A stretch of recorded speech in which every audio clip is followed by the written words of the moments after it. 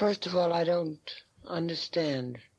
I don't honestly understand why I've been the victim and been made the victim of so many untruths.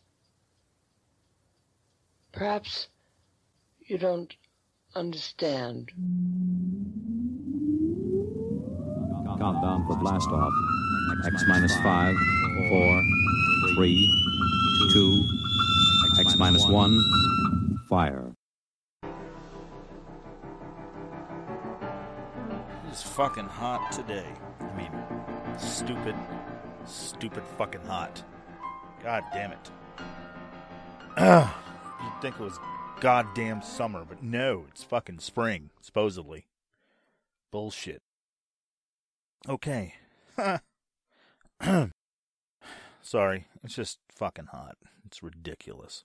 This is Elton Reads a Book a Week, a podcast hell-bent on rifling through every clearance bookshelf on Earth, baby, for way too fucking long and then buying all the shit anyway. My name is Elton, and I read a book a week. If you like the podcast and want it to go further and grow to ginormous umpteen zillion proportions, whatever, contribute on Patreon at patreon.com/EltonReadsABookAweek.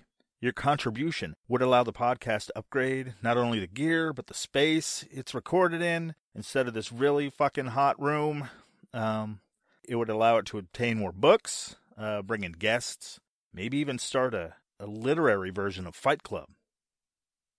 Imagine what that would be like.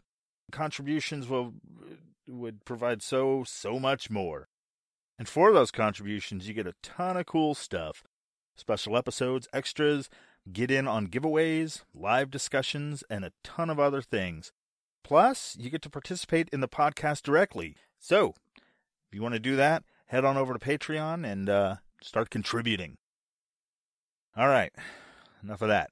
Now, let's get into what has to be the biggest reason to ever, never want to be a famous acting singer. It's the biggest fucking reason why you don't want to do it I've ever read in my fucking life. It's Judy Garland by Anne Edwards. Oh, excuse me. I found myself in a Goodwill, looking for vintage shirts, broken-in blue jeans, and of course books. This beat-up Judy Garland paperback, lumped in with the standard self-published chicken soup for your taxes fare, it struck me. Because I've always kind of liked Judy Garland, and I like a good biography, so I'll grab one when I can. This one, as it would turn out, was special. Sometimes, a book finds you at the right time in your life, like a perfect storm. It's kind of like that. It's kind of like Kismet. It just lines up, man. However, this particular Kismet is really important now, at this time, for everybody. It's all over the news. I mean, there's the Bill Cosby thing. It's disgusting. Anyway, the life of Judy Garland has a lot to teach, man, and it should be talked about in actual classrooms. Bar rooms, bedrooms, living rooms, to real students, to boys and girls, men and women, everybody. Especially now with everything going on in the news and with women empowerment and the Me Too movement, the Cosby and Weinstein wreckage. Actually, I was thinking about that the other day. Doesn't that sound like an old-time comedy duo? Cosby and Weinstein. I'm into Charlie Chaplin and a lot of old radio shows like Benny Goodman and stuff like that. I'm a special kind of ridiculous nerd, I guess. But it sounded like that to me. Cosby and Weinstein. Tune in for the roofies, stay for the plant care. It's a whiz-bang gee-whiz at its finest, or whatever those fucking old show vaudeville fucking people used to say. Sorry, I'm digressing. This book caught me at a weird and not so weird time. It's weird in that all that shit is coming out about these Hollywood assholes. And not so weird because women have long deserved to be heard and treated with as much respect as men treat each other. Especially asshole men treat each other. Maybe better than that. Yeah, a lot better than how assholes treat each other because they're assholes. What the hell am I talking about? See, I like women. That mostly stems from me coming out of one. Being directly related to a few of them, and I have a disposition toward having sex with those women that aren't related to me. So much so that I married one of them. So I feel like maybe they deserve to be treated better than what the world has been dishing out thus far. For a lot of reasons, it seems that some folks have a hard time with that notion. They felt that things are going in the right direction or that there was never a problem. Judy Garland, if she were alive today, would say a hell of a lot fucking differently. Her life story says differently. She never had the backing of a Me Too movement. And her life story screams the consequences of the inequality of respect toward women in a glaring fucking light. We know her, man. I mean, we grew up with her. And this shit happened to her. This harassment and being treated like shit. She's this iconic star of The Wizard of Oz. What the Library of Congress claims is the most watched movie ever. So, that's a fun fact for you.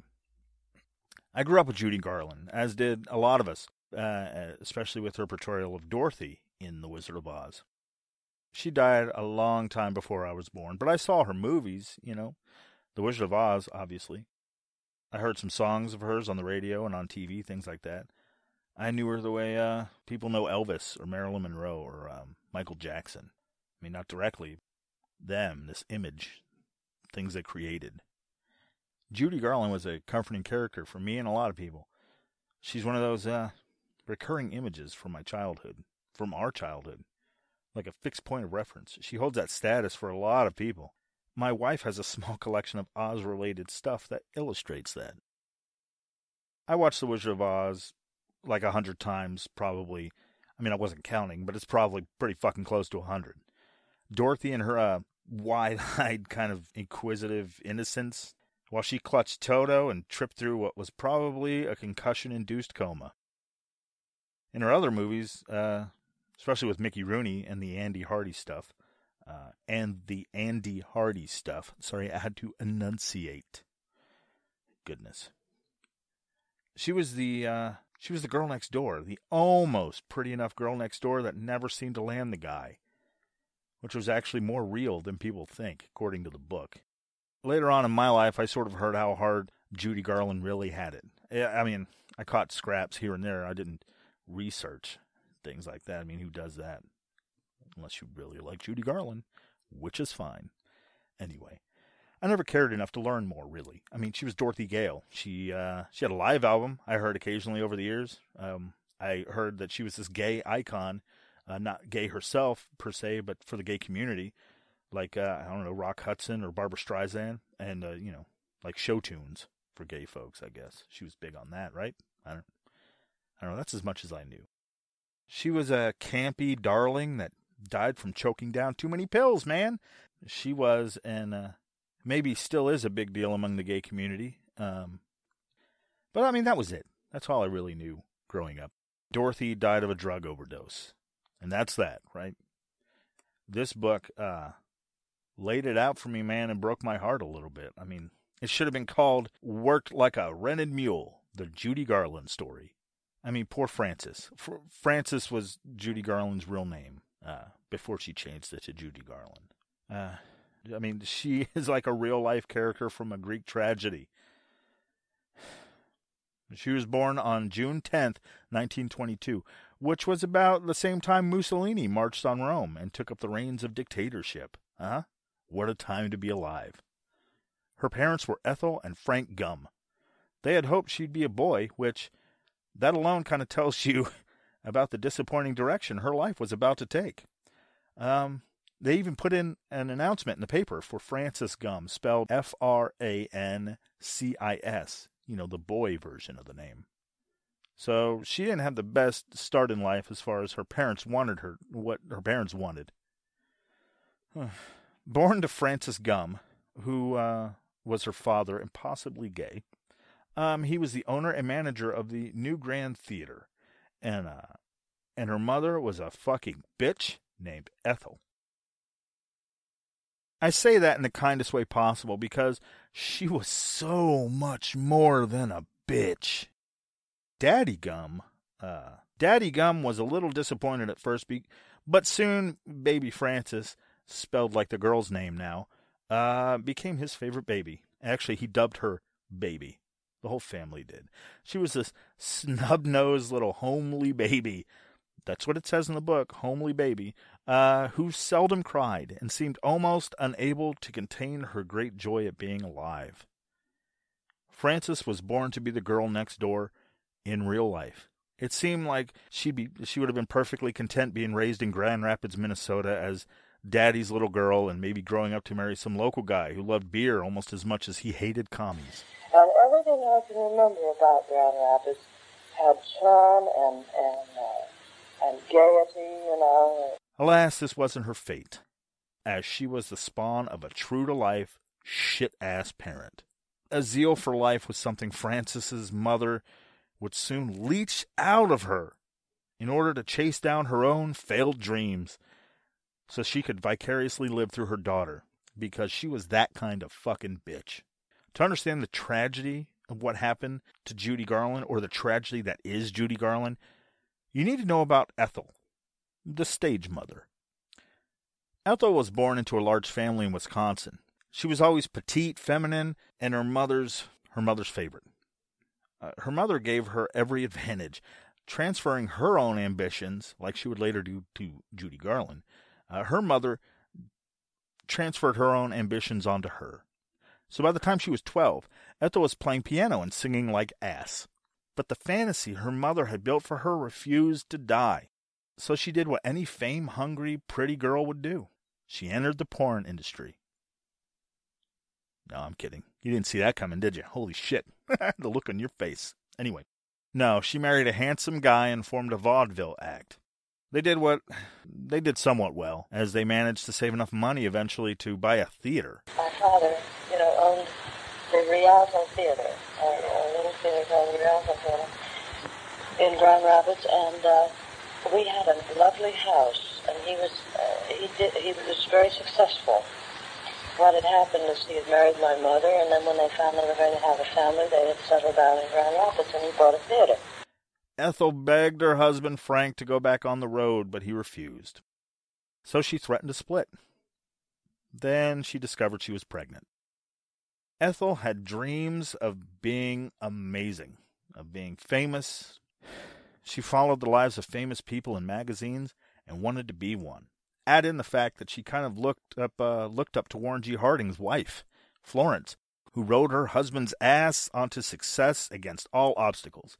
Add all that together and you have a recipe for a harping, vicious stage mom simmering in the pot. She convinced Frank to put on a live act in the theater on Saturdays, and subsequently used her daughters to try and build a fame she never could. It was during one of those performances that baby Frances made her debut during the Christmas of good old 1924. So imagine this. She sees her siblings up on stage, eking out their regular, mediocre kid comedy routine thing, and she wanted to be with them. So her grandmother, who basically raised her at the time, took her backstage. Baby Frances escaped onto the stage, to the confusion of everyone. The kids didn't know what to do, and Ethel was pissed, telling her to get off the stage. But the crowd loved her. She was stumbling around, very Charlie Chaplin-like, and upon the request to sing, belted out Jingle Bells. It was the only song she knew. The crowd loved it even more, and Ethel's brain lit up. Nothing was going to hold her back now, because she found her star. Afterward, Frances, baby Frances, soon to be Judy Garland, was worked into the act and traveled continuously for months, living in rented rooms or slept in the car. Shows and shows and shows and shows. Ethel saw to it that all their shows brought them closer to Hollywood as a way to catch the eye of whoever the fuck she thought made movies. Ethel wasn't a motion picture insider or anything. She was just a mother who desperately wanted to sell her daughter's soul for fame and fortune. It was during this time that baby Frances grew very attached to her dad. It was also the time when Ethel fought hardest to stay on the road and shoving toward her goal. As Hedda Hopper is quoted as saying in the book, they, the youngsters, arrived in Hollywood like a flock of hungry locusts, driven by the gale winds of their prompting ruthless mothers. One look into the eyes of these women told you what was on their minds. If I could get this kid of mine on the screen, we might just make it big. They robbed them of every phase of childhood to keep the waves in their hair, the pleats in their dress, and the pink polish on the nails. That was Ethel through and through, and it is at the core of what fucked up Judy Garland so badly. Semi-less depressing side note, the name Judy Garland isn't her real name, obviously. It stemmed from a mistake and a snide-ass douchebag. The Gum Sisters' name was misspelled on a marquee, mistakenly putting up Glum Sisters instead. Ethel lost her shit, as anyone named Gum would. She was told by the headliner that they should change their name anyway, as it rhymed a little too much with dumb, crumb, and bum. The bad reviews practically write themselves. A critic was milling around backstage, so the guy suggested they use his name, Robert Garland. Francis's sisters didn't want to change their name. Some people just love gum. However, she took it as a chance to change her first name to, and maybe lose the nickname they saddled her with, which was Baby. At the time, her favorite song was called Judy, written by Hoagy Carmichael. I might lose her if I should. Life would end, 'cause there's only one in the light of the sun. That's Judy, sure as you're born. And the rest, as they say, is misery. As for the struggle, Frank fought back, but caved a lot too. Agreeing to move them closer to L.A., Ethel pushed back even more, all the while seeing baby Frances, a.k.a. Judy Garland, as the real draw. So, as any good mother would do, she left her other 2 daughters at home and took Judy on the road by herself. If the fears of lifelong loneliness and abandonment had a starting point, it was right here, on the road. She was constantly away from her father, unable to make any meaningful friendships at home or on the road. And speaking of that shit, when she was able to go to school with regular kids, they treated her like an asshole, man, because she was seen as showbiz trash. Kids and their shithead parents can do a lot of damage, man. Luckily, they're all dead now. But while on the road, she was subjected to the constant mindfuck of her mother.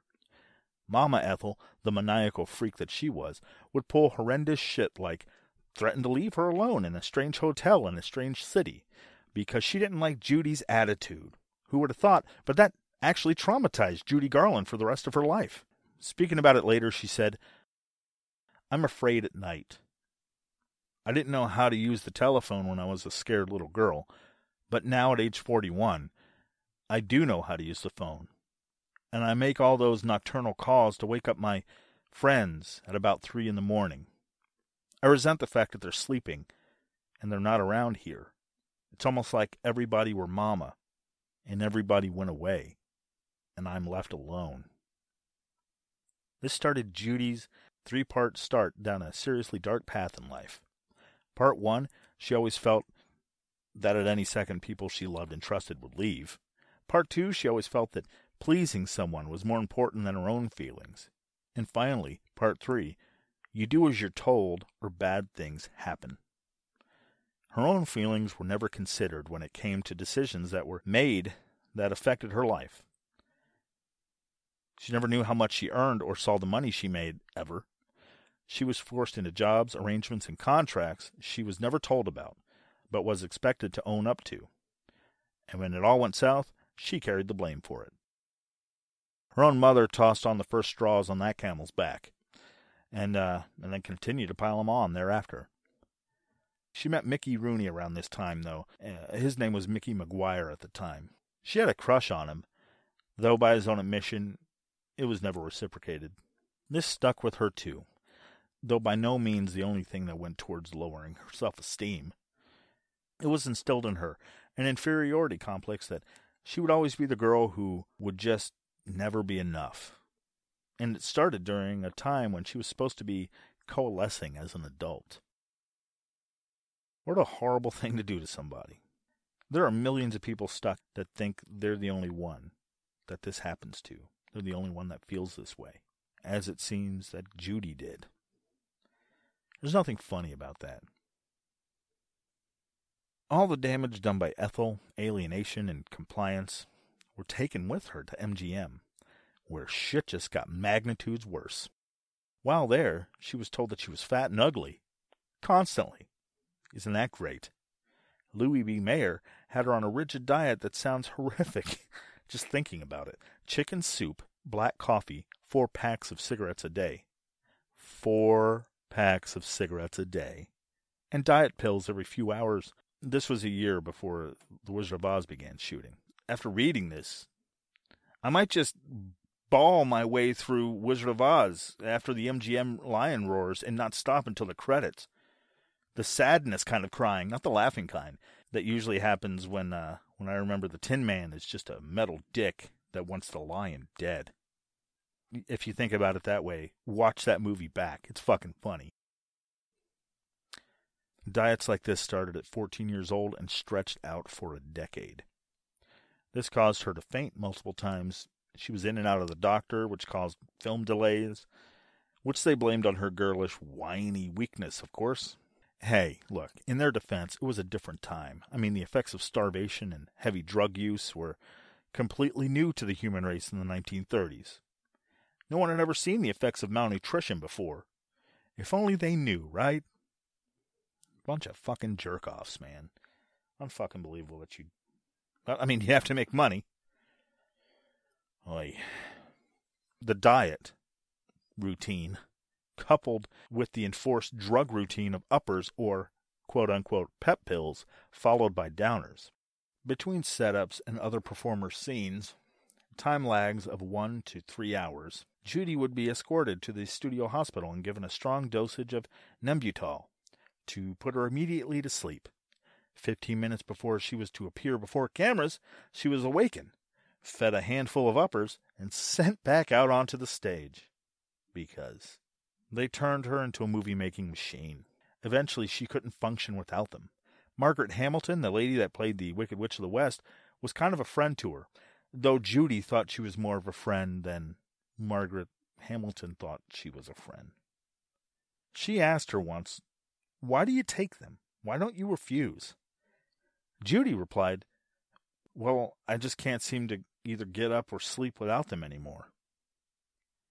For all of this, for all the dieting and all the forced drug use, she was paid $500 a week, of which the bulk went to her mother, Ethel, while Mickey Rooney was paid $5,000 a week.